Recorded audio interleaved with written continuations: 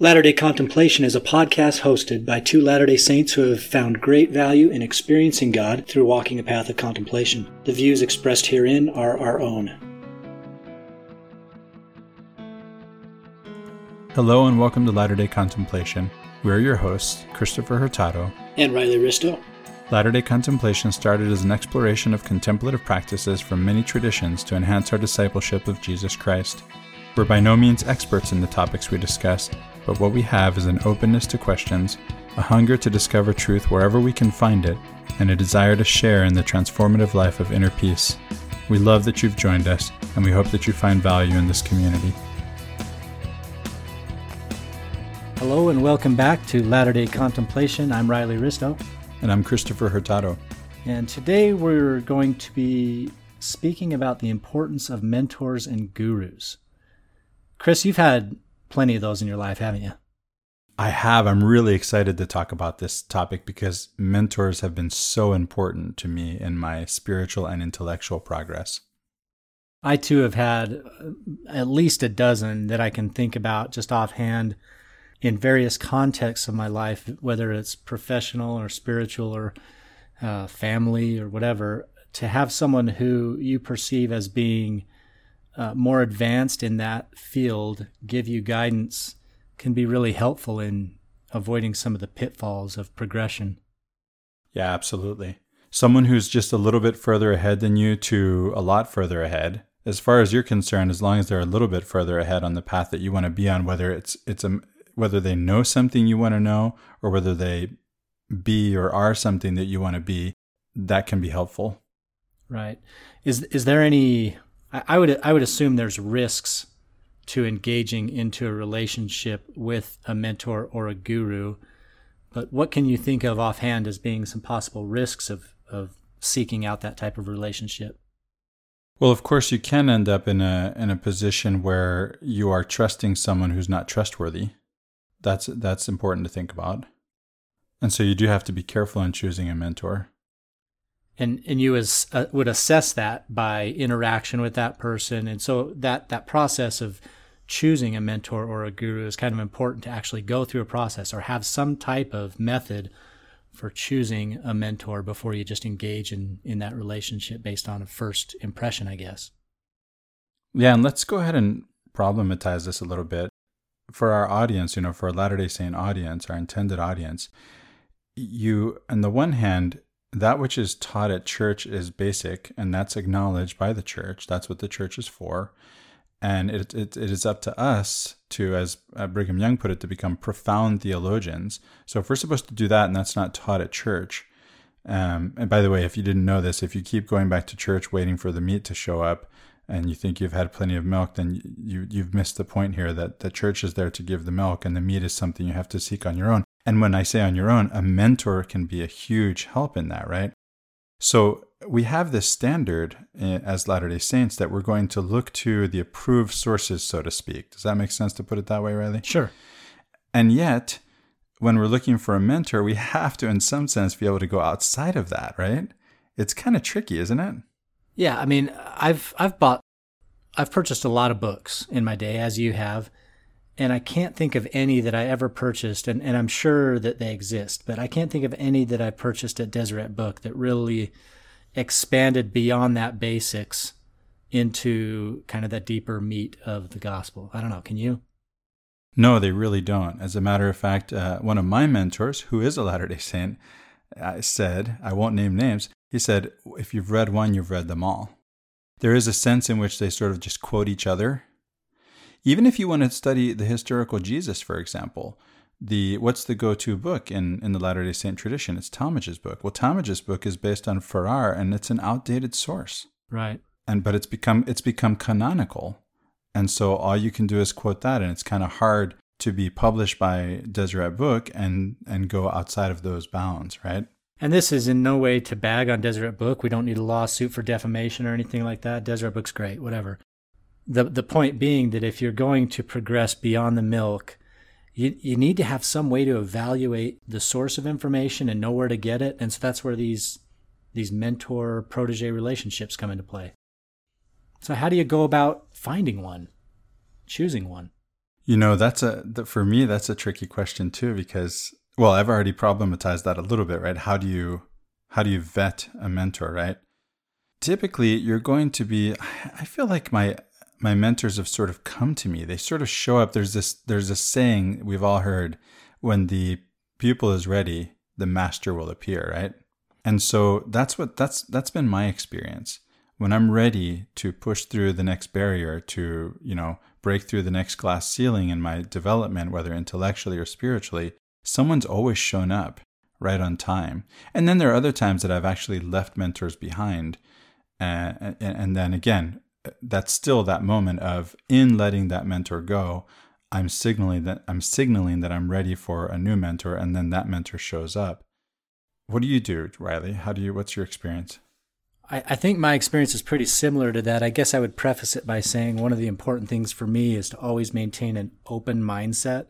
And that doesn't even necessarily mean that I just accept what someone teaches me when it's outside of my normal bounds of understanding, but that I'm willing to listen and, sit with that for a little while, and even acknowledge that the other person speaking to me, that's how they feel, and that's what they understand to be true.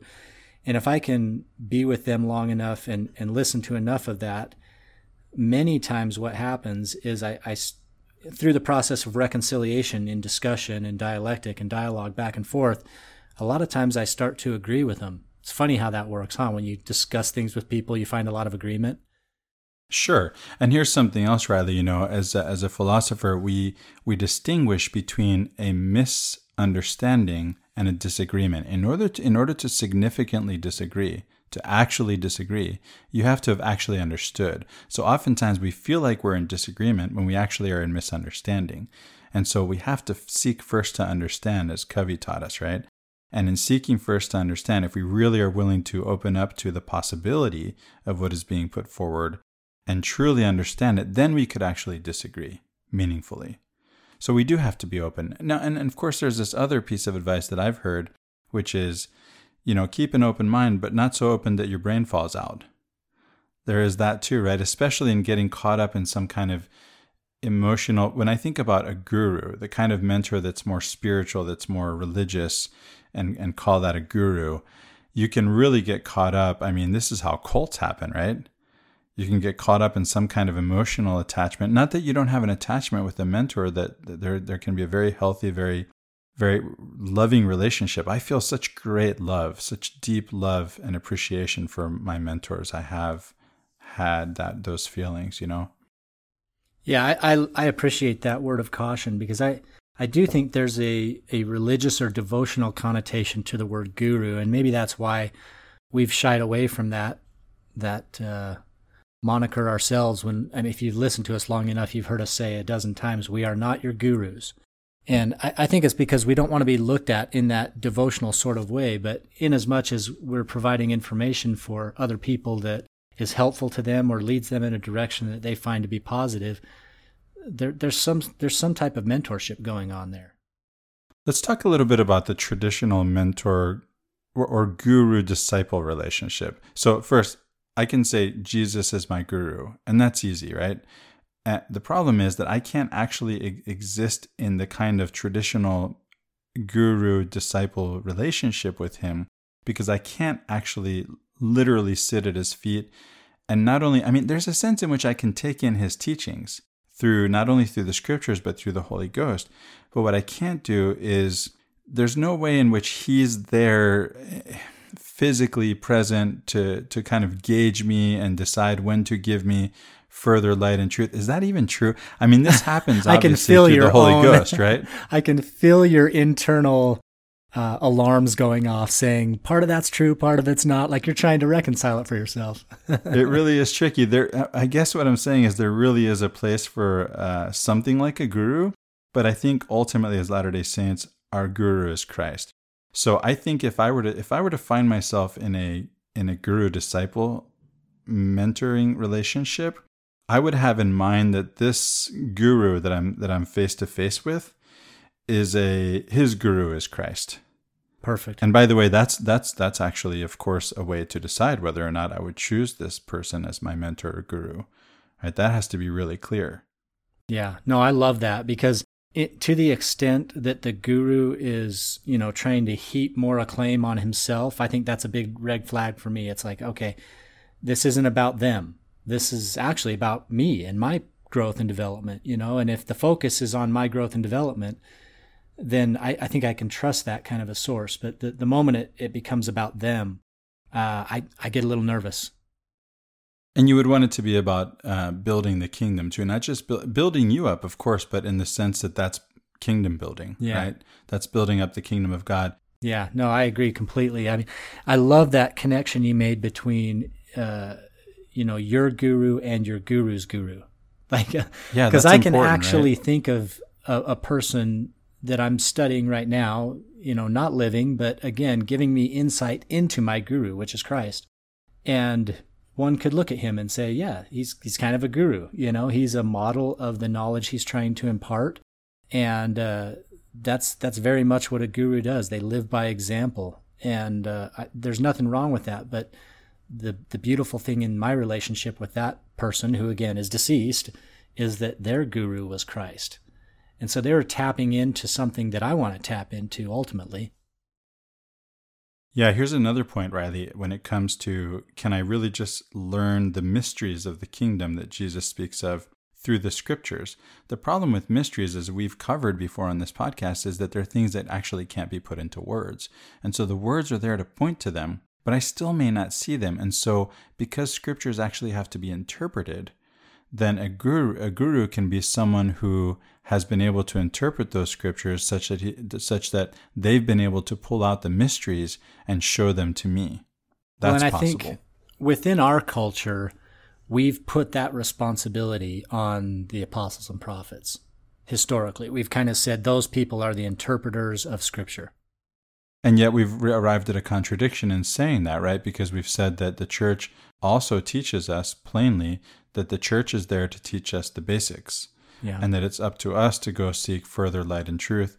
And we've already covered that we can't necessarily find it. And when we say Deseret Book, we don't mean, it's not about Deseret Book. It's about... Right, not about the company. No, this is a shorthand for sort of these sources, because I've had people tell me that they felt like they weren't allowed. I'm talking about Latter-day Saints when I say people. Latter-day Saints have told me that they don't feel like they're allowed to go outside of those sources that we're calling Deseret Book sources as a shorthand, right?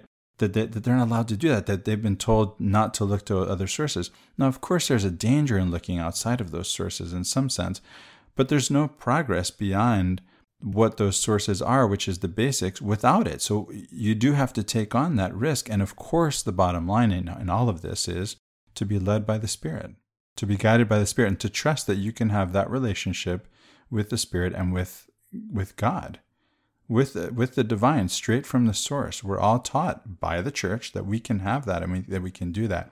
So it's interesting. And another thing about that, Riley, is that there are so many teachings and Terrell Givens brought these out in his book, The Crucible of Doubt.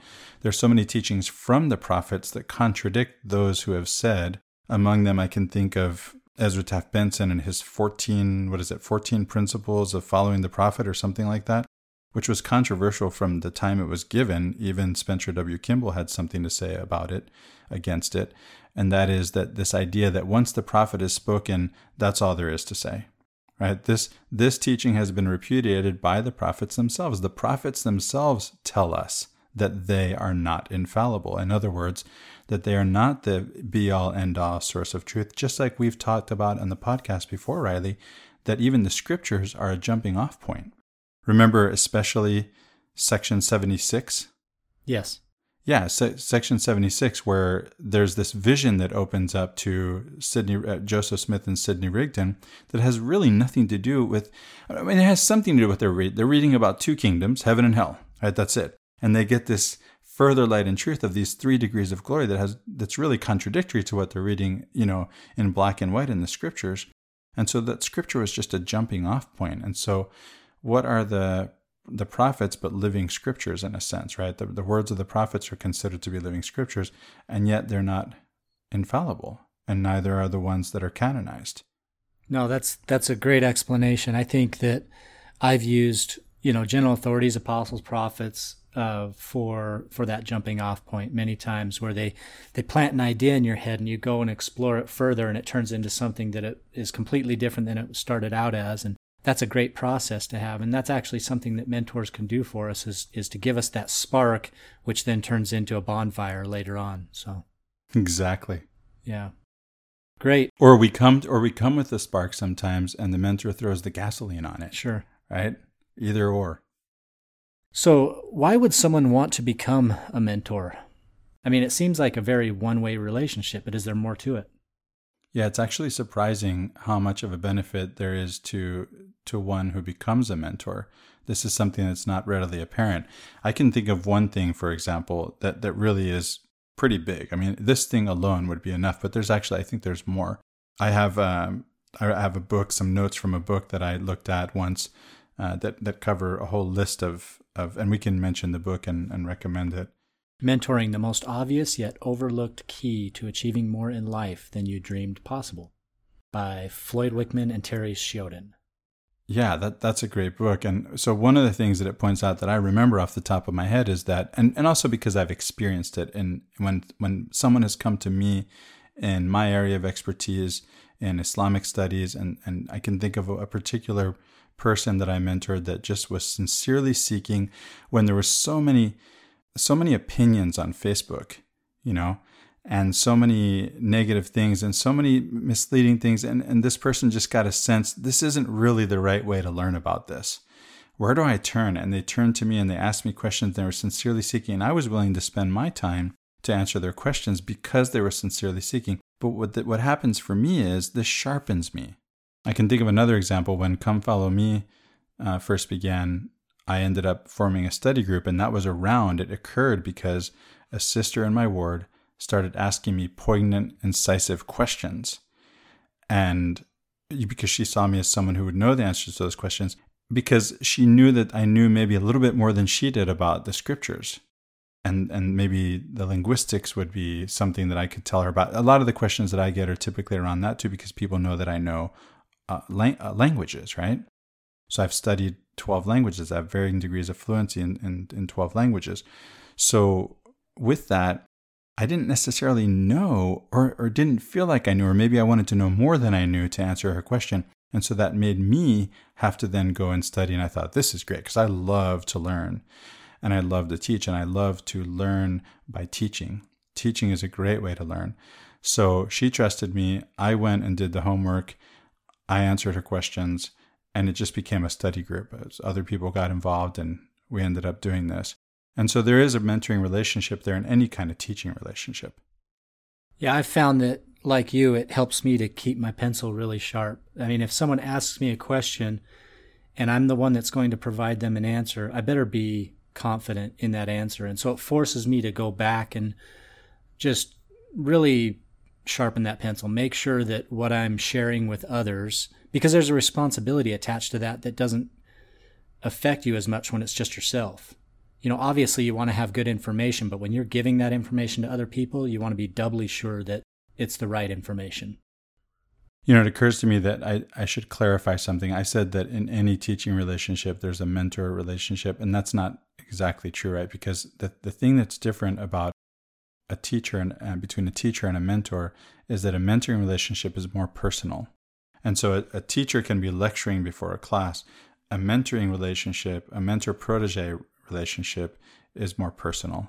And that's one thing. So this is a benefit. Instead of a benefit to the mentor, it's a benefit to the person who's being mentored, is that the mentor takes a personal interest in them. And that's huge, right? To have someone who knows more than you, or who bees more than you in the areas that you would like to know more, or be more, or be something or know something, that they can actually take a personal interest, a vested interest in getting you from point A and helping you get from point A to point B. Not just to give you information, but to really take a personal interest. Yeah, and that's been huge for me. I've tried to think through what are the benefits of seeing someone else, progress and have success. There's kind of like the psychic, emotional, psychological benefit inside that, man, you had a stake in that. And it feels really good to see someone do that. But I think there's also another level to that. In that book that you mentioned, Mentoring, the Most Obvious Yet Overlooked Key to Achieving More in Life Than You Dreamed Possible, there was one specific benefit that I just wanted to highlight. And to give deference to the author, I'm just going to quote it word for word. It says, as a mentor, when you help a protege answer the next stage of his life or career, you will enter the next stage of yours. And maybe that's not something we think about very often as being a benefit of being a mentor, but that spoke to me as being true, that it helps you into your next stage of progression when you see your protege enter theirs. That's interesting. Yeah, I think there was a sense in which, well, okay, this is to take it down a notch. There's a sense in which it helped me to, again, rise to the occasion of someone asking me to be a mentor in a certain situation, right? When it came to answering questions about Come Follow Me reading. But yeah, if they would reach that next level, well, then that again helps push you to the next level in your own development too. And there's a great sense of satisfaction that you touched on, but I have to say, as a teacher of many years, mentoring is teaching. Not all teaching is mentoring, but all mentoring is teaching. And whether I've been a teacher or whether I've been a mentor, there's a huge sense of satisfaction that you derive from someone else making progress. Every teacher wants to see a student learn, and not every student wants to learn, unfortunately. Many students are in a situation where they're just going through the motions, and they're just there to do whatever they have to do to get to the next step. And the next step for them is not necessarily education. It's maybe a piece of paper or whatever. So when you take, as a teacher, I often entered into more personal relationships with some of my students. Say you have a class of 30 as a college instructor, you might end up mentoring 2 or 3 of them. The ones who really want to learn are going to come to you outside of class. They're going to do good work. They're going to want to talk to you about it. Some of them just want to talk to you about they just want to have a conversation where they pretend to be interested in learning so they can figure out what it is that they have to do to get a better grade or whatever. But some of them really want to learn more, and so they come to you because they realize that there's more that they could learn from you than what you're teaching in class, which makes me think again of church. I can go to church and I can learn what's being taught at church, but I have to know that there's more, right? There's more, and that's not something that we're saying. That's something that the church itself is telling us, that there's more that we have to go seek and find on our own. It seems like that's a basic truism. I mean, I don't know how many classes I've taught where I teach a certain level of understanding because I'm teaching to a group. And again, I've said many times that when I'm teaching in Sunday school, I don't like to lob grenades. I'm not trying to destroy people's testimonies or whatever. So there's a level of frankness I have in a one-to-one personal conversation versus what I might have to a group. And I think that's probably true of any teacher-student type relationship in the larger extended setting. And so you've talked about levels implicitly here. There's the student-teacher relationship, there's the mentor-protege relationship, and then there's the guru-disciple relationship. And there's levels to that. The guru-disciple has some devotion. The protege-mentor has commitments about what they're going to do or study or become or whatever. The student-teacher can be very surface level, not much going on. Just delivering information, right? Right. Yeah, just a lecture is literally a reading, right? I've got my lecture notes. I'm going to lecture to you. You're going to take notes. And it's very transactional in a sense, right? It's not necessarily personally transformational. It can be. Again, it depends on the student, right? And it's interesting to note that just like lecture comes from the Latin lectio, which, we've talked about lectio divina, a divine reading. The word student, it comes from studeo, studere, which really means to be zealous. So to be a true student, you're zealously seeking knowledge, is what I always tell my students, to help them, to help them decide who they are. Who are you going to be in this relationship, right? Are you going to be a true student, or are you just here in a transactional relationship, looking for a transactional relationship, or do you want to actually enter into a mentoring relationship? And I've always been willing to give of my time to any student who really was seeking outside of class. Doesn't matter how much time. I don't get paid for that time as an adjunct instructor. Don't get paid for that time. But I was more than happy to give it to anyone who's truly seeking, because again, any teacher, any mentor has that investment that we pointed out as a benefit to mentoring. That is that they are going to get their own satisfaction out of seeing who they're teaching or mentoring progress, and that it's going to help them to go to the next level in their own progression at the same time. So within the religious connotation or context of this mentor guru type relationship, I'm thinking back in history within the church, or especially within our own church, like who are the mentors of our mentors, and we had a brief conversation about this in the pre-show about Joseph Smith. And in our present time, we tend to look back and say, well, Joseph Smith, he was like the mentor, right? But there was a lot of people following Joseph Smith, and then there was a lot of people that were mentoring Joseph Smith during that time. I mean, we sometimes forget that he was a young guy, I mean, during most of this time serving as a prophet during the Restoration, he was a fairly young guy, my age and younger. And so during that time, he had people who had lived more than him, experienced more than him, certainly learned more than him from an academic standpoint, that kind of mentored him along and helped him to fulfill his potential. And that's an interesting model for maybe where we're at today. If you're going to look at someone as your mentor, realize that they've probably got mentors themselves, and not to set up these cults of personality necessarily. Yeah, if I think about who were mentors to Joseph Smith, the first one that comes to my mind is actually his father. And I think this is interesting to talk about because oftentimes in classical education, it's been said that a mentor is more important than a father when it comes to education. The father is very important, and a father teaches one many things that one needs to learn. But when it comes to education itself, a mentor can be more important than a father. You can think about somebody like Thomas Jefferson. His father gave him Greek and Latin, which he said was the greatest gift that he ever received from his father, which is, opened up so much to him in terms of the pleasure of reading those sources in the originals.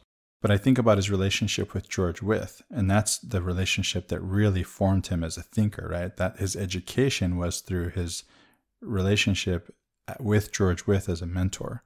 And so with Joseph Smith, sometimes the father can be more than a father. He can be a mentor, right? It depends, again, on what it is you're trying to learn and what it is that your father knows.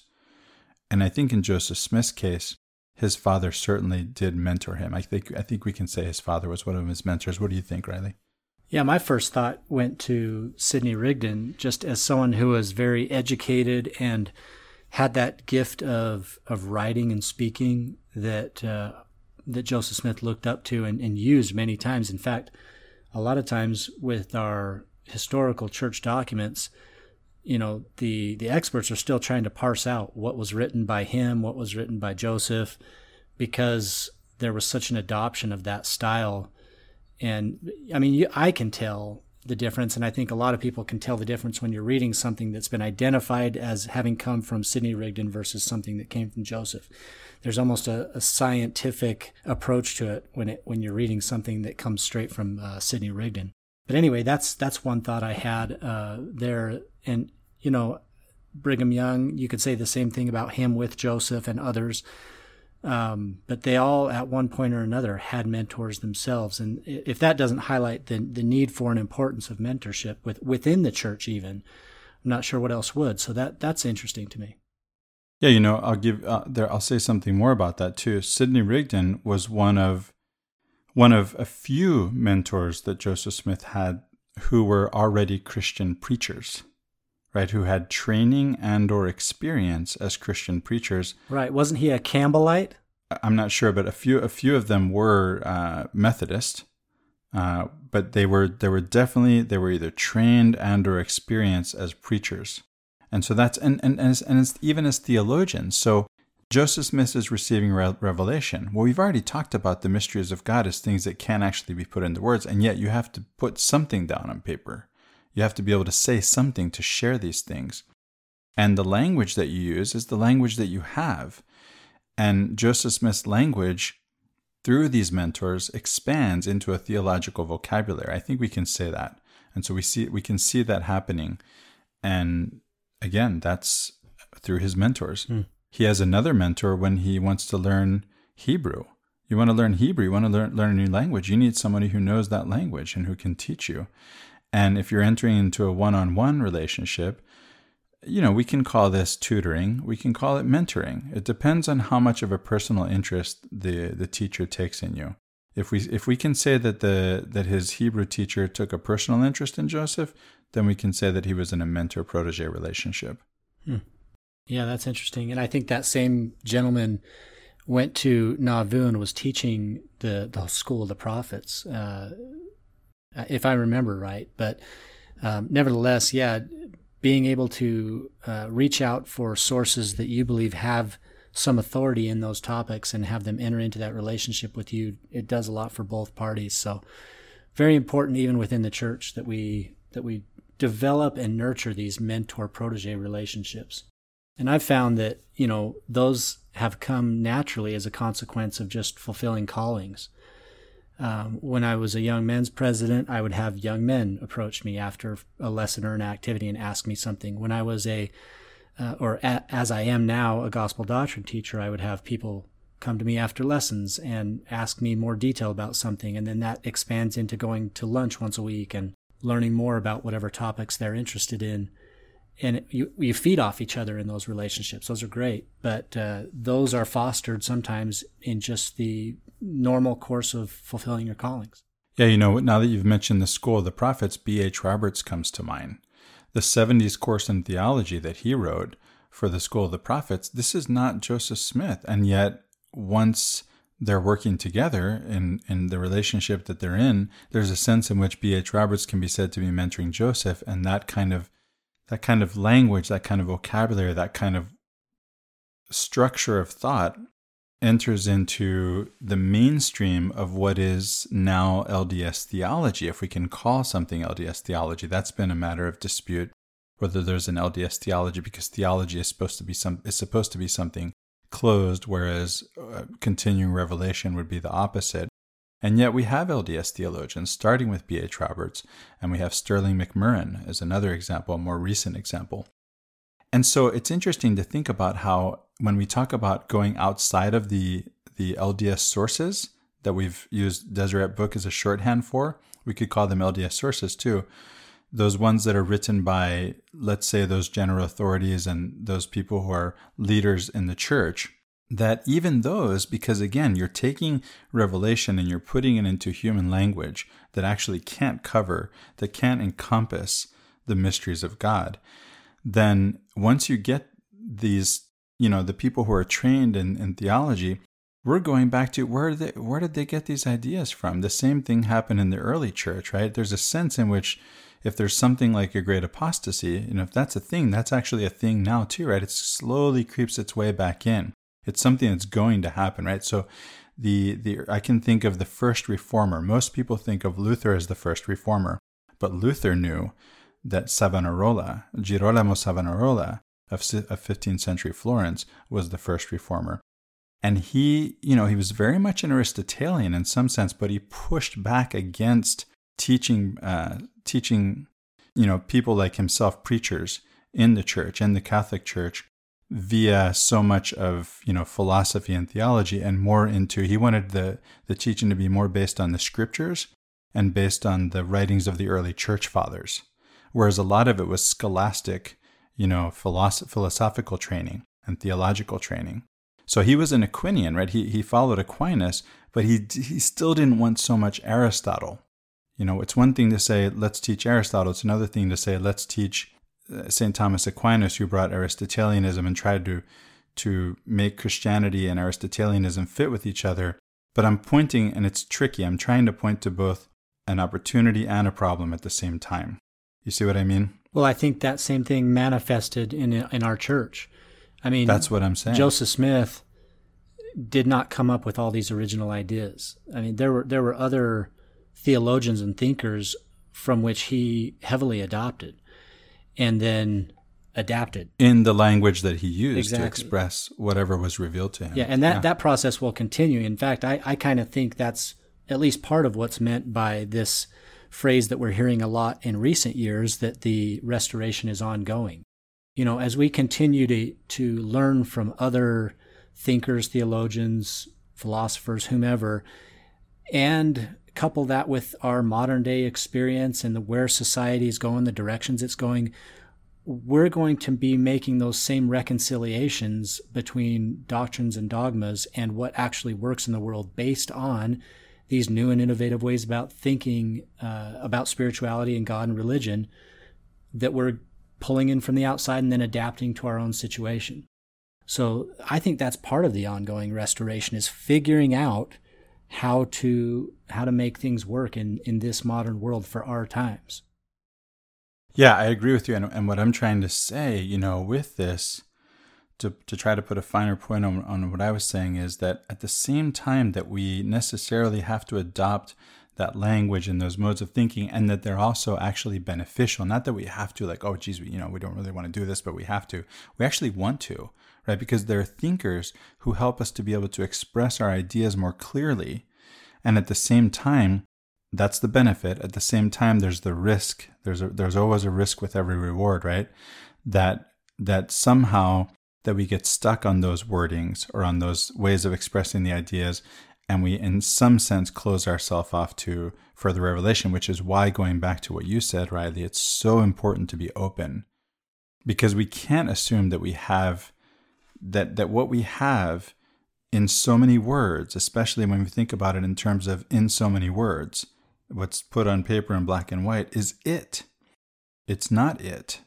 It has not all been revealed. Revelation continues. And this is why we say we don't have LDS theology. And at the same time, what has been revealed, or what has been expressed out of what has been revealed, is wrapped up in the way of thinking and the context of the people who put it into writing or who speak it. And so we have to be able to progress beyond that, and we have to be able to learn from the Spirit. And this is why the personal relationship that we build in a contemplative relationship with the divine is so important. There's this idea in the church that is frequently communicated by leaders of the church. Again, the restoration is ongoing, so we don't have all the truth and we don't have all the answers. But yet the way that we practice and approach theology within the church is from the standpoint or assumption that we do have the answers. And we use those past historical declarations of doctrines and dogmas as the basis for having the answers. And I wonder how much we're just not listening to what leaders of the church are saying when they say this stuff's ongoing, we're still figuring things out. Yeah, you remind me of something that I've often thought to myself. Sometimes you think, okay, so I think I've caught on to something here. I've had personal revelation, or I've had an insight, or I've had an understanding, or maybe I worked my way through it logically or whatever. And I think that what I understand is true goes above and beyond what maybe General Authority X is saying in his talk in General Conference or something. And then I think, well, maybe he's actually knowing this and not saying it. Or maybe what he's saying actually points to this. Yeah, I've had similar thoughts, very similar thoughts that, maybe we're not giving them enough credit for having meat or deeper thoughts, when in reality, their job and their calling is very limited. I mean, their role is to communicate the milk, make sure that there's milk all over the world, but yes, then just subtly point the way towards the meat. And maybe they're, give them the benefit of the doubt. Maybe that's what's going on. It's hard to know. But I will say this, most of the personal revelatory experience that I've had has been when I've ventured slightly outside the boundaries. Same here. And doesn't that make sense? I mean, does this mean Christopher and Riley have gone astray? Maybe, but here's what I'm saying, and I think this is what you're saying too, Riley. If the church is only there to teach the basics, if you're going to go outside of the basics, you're going to go outside of the boundaries of the church, which are the basics. It's necessary. Yeah. I'm trying to make a logical argument here, right?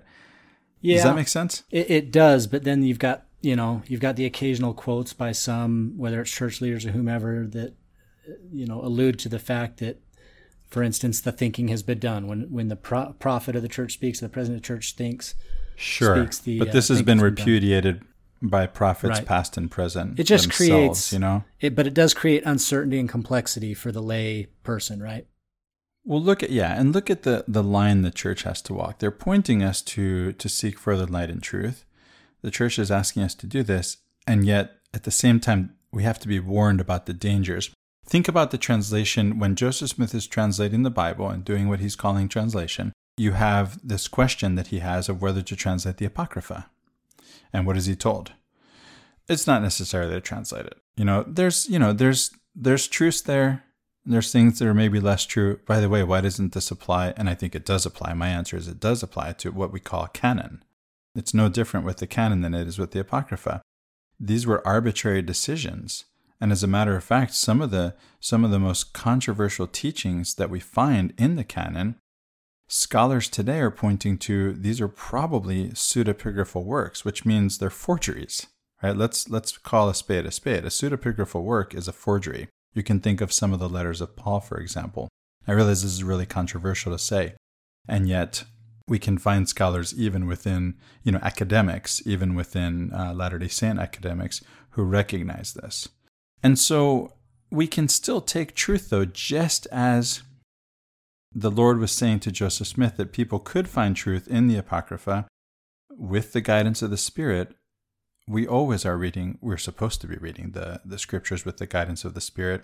And so the same thing can happen. So if, for example, the writing that where Paul says that women should be silent in church, and in the same book he says, and this is Paul in scare quotes maybe, that women should dress modestly.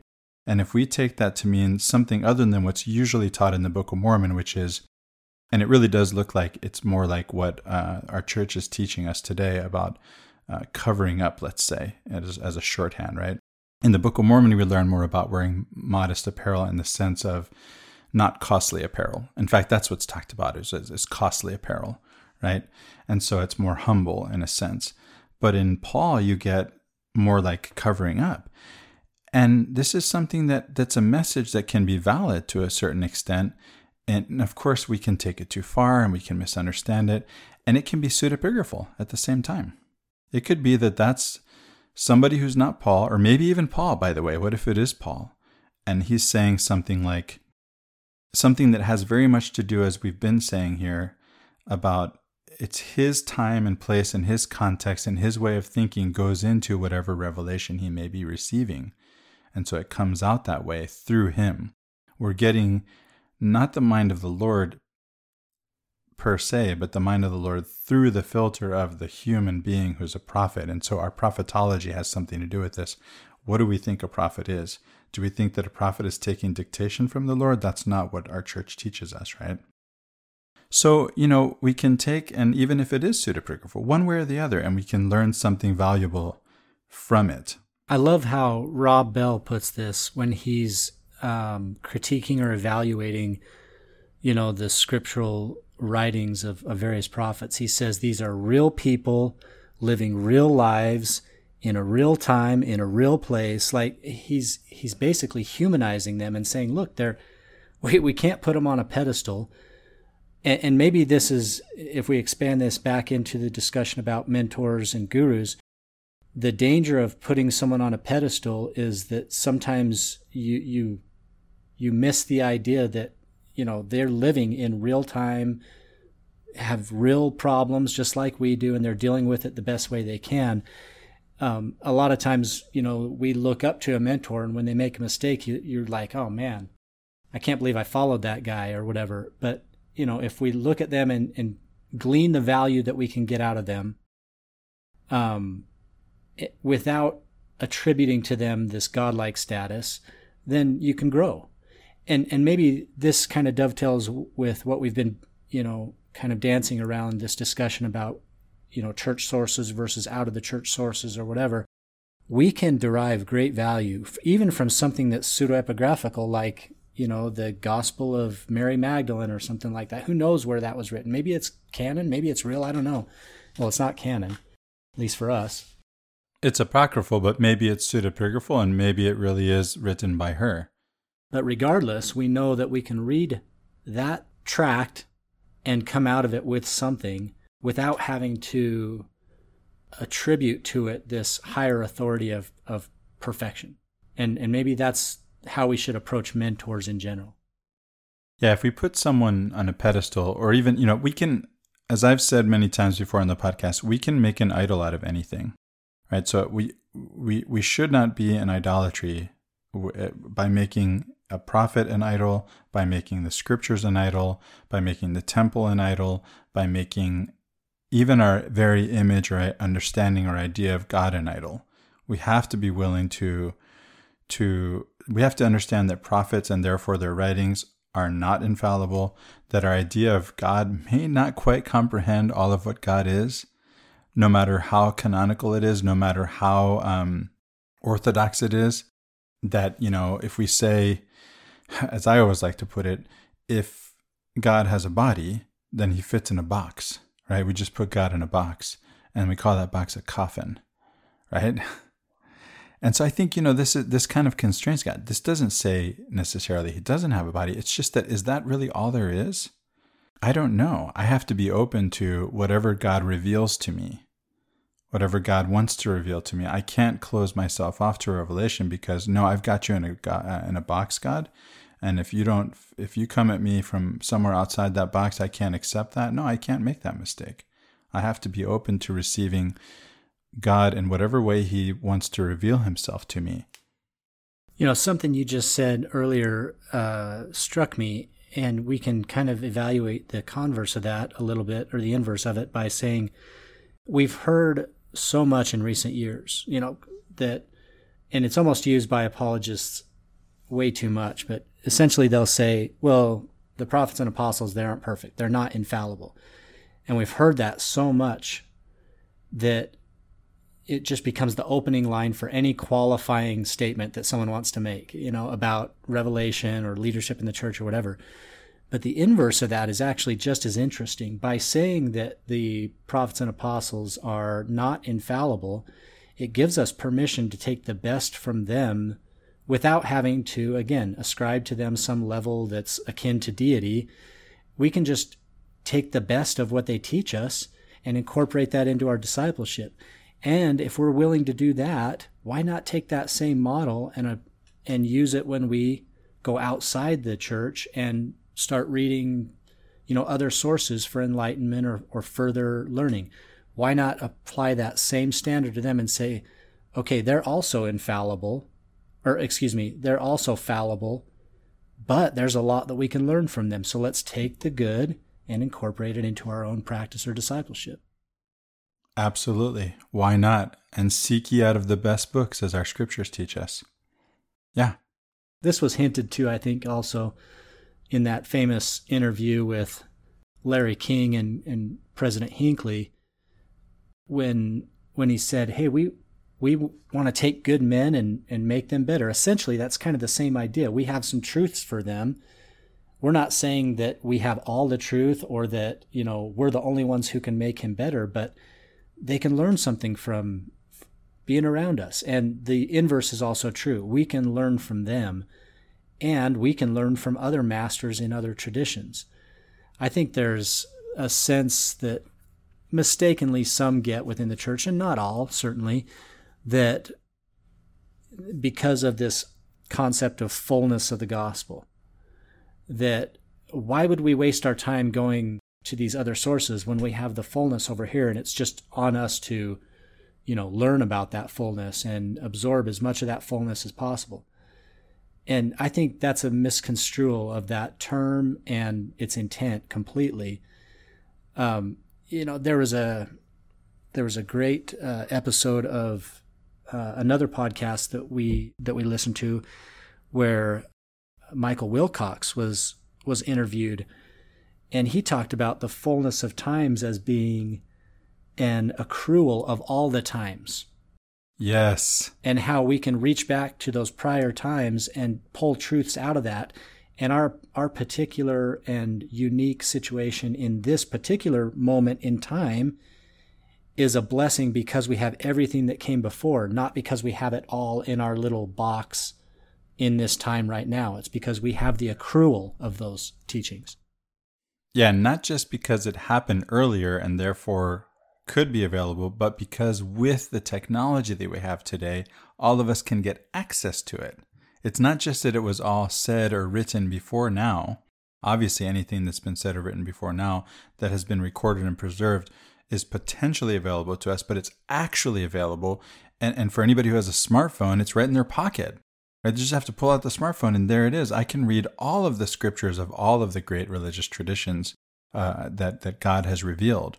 I love that podcast too. You know, he mentions all of the other scriptures, right, that God has revealed. Why wouldn't he be talking to? And he said he was. He said he is. Why wouldn't he be talking to all the other peoples of the world? And when he did, if I want to, as Michael Wilcox said, when did he talk to the Chinese? Oh, Confucius. When did he talk to the Indians? Oh, the Bhagavad Gita, right, and other scriptures, the Upanishads, the Vedas, and so on and so forth. And so, as I've said before, you know, we've been taught in our tradition that there are other scriptures you know not of, and I think many tend to think in terms of these are the sealed plates or something like that. Some of these scriptures are not sealed. Some of them are not buried and hidden or sealed. They are on the bookshelf at the bookstore and in translation. You don't even have to learn Sanskrit or Arabic or Chinese. You can read them in good, you know, scholarly translations in your own language. Let's take just a short turn here into this topic about some of these other scriptures from other cultures. You know, as you've mentioned before, you're deeply into Islamic studies, and we've also spent time reading the Hindu scriptures and, you know, the Tao Te Ching and the Dhammapada and some of these other scriptures. And you know, there's great truths revealed there, but it also highlights the need, again, coming back to this mentor-protege or guru-disciple relationship, to have someone help you get through those and interpret those for your benefit. Like the first time I read the Bhagavad Gita, I was like, okay, it's interesting, you know, it's cool, I'm glad I read it, but I cannot even pretend I was like enlightened by this and ready to, you know, move into nirvana state or whatever. It honestly didn't make a whole lot of sense to me. But it was enjoyable, and it was nice to have an experience with someone else's canon, someone else's holy book. But yet it helped to highlight for me, most importantly, that if I were really to glean anything from this and sincerely learn from it, I really need a mentor to help walk me through this. And I think that's true not only of, you know, the Bhagavad Gita, but just all of these scriptures. You need someone who has made it their goal or their life, you know, study and to understand these things, to help open the way for you and really give you more light on this. Yeah, and with that, you know, we've talked about having, you know, doing an episode, recording an episode on some of these books. For example, the Gita, we both know, I'm sure you've reread it just as I have and maybe come to understand it a little better, and I know you're reading some commentary on it. We've been looking for an excuse to bring somebody like Phil McLemore back on. We might be able to get him to come on and talk about the Gita. And so there's that. And then there's also this idea that we wanted to make sure we brought out, Riley, that is that sometimes our mentors can be books, or they can be living persons that we never actually meet in person. So we can read commentaries by gurus without actually being in a guru-disciple relationship with them, because either they're living somewhere else where we have no access to them, according to our means, or because they're dead. And then there are mentors on YouTube. There are living mentors who I don't have access to in person, but whenever they're speaking or whenever they've put something on YouTube, I can listen to it. I can listen to their podcast. I can listen to their lectures, and I can learn. I can read their books if they publish books, and I can learn from them. And they can be my mentor. And who knows, someday I might be able to gain access to them. I have a mentor who read everything that Hugh Nibley wrote from his native country of Holland. So this means at that time, because I'm 52, he's older than I am. He was my teacher, before he became a personal mentor. Again, we started off in that relationship where I'm just a student in his class, and it became a closer relationship, mentorship, friendship. We became colleagues because I ended up teaching the subject that I studied from him, which is philosophy.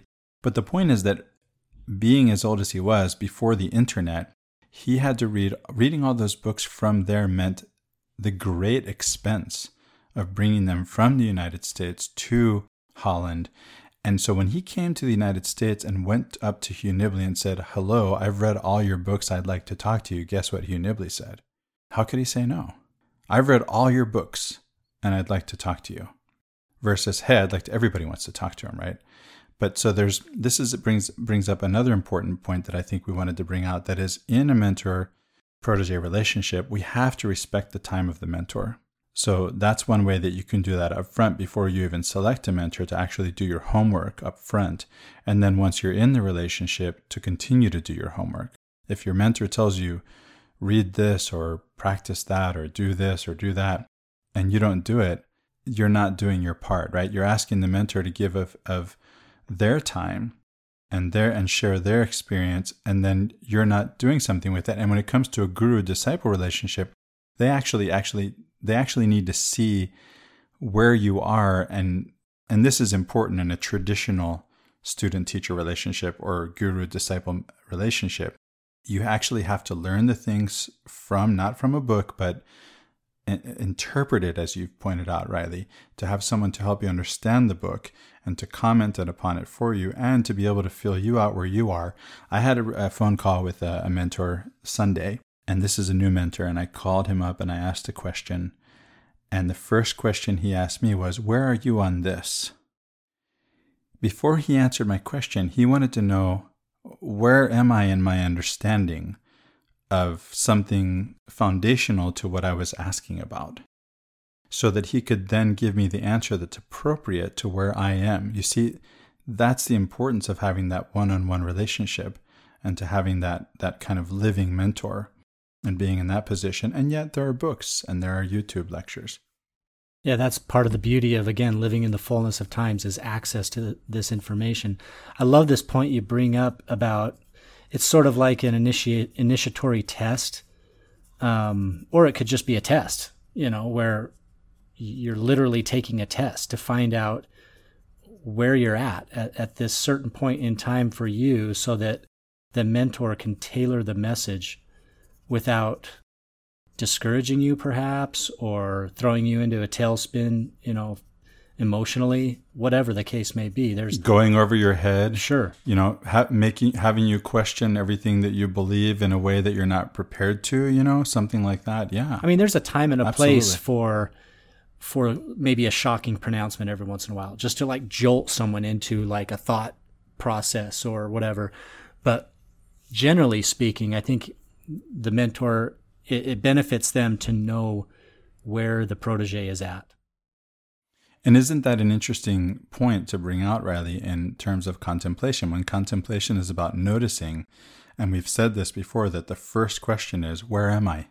Right? That's the first question of contemplation. And so the mentor actually plays a role in helping you answer that question, because when he's or she is asking you this question, it's not just for them, right? They're asking you in a way that you also get to notice where you are.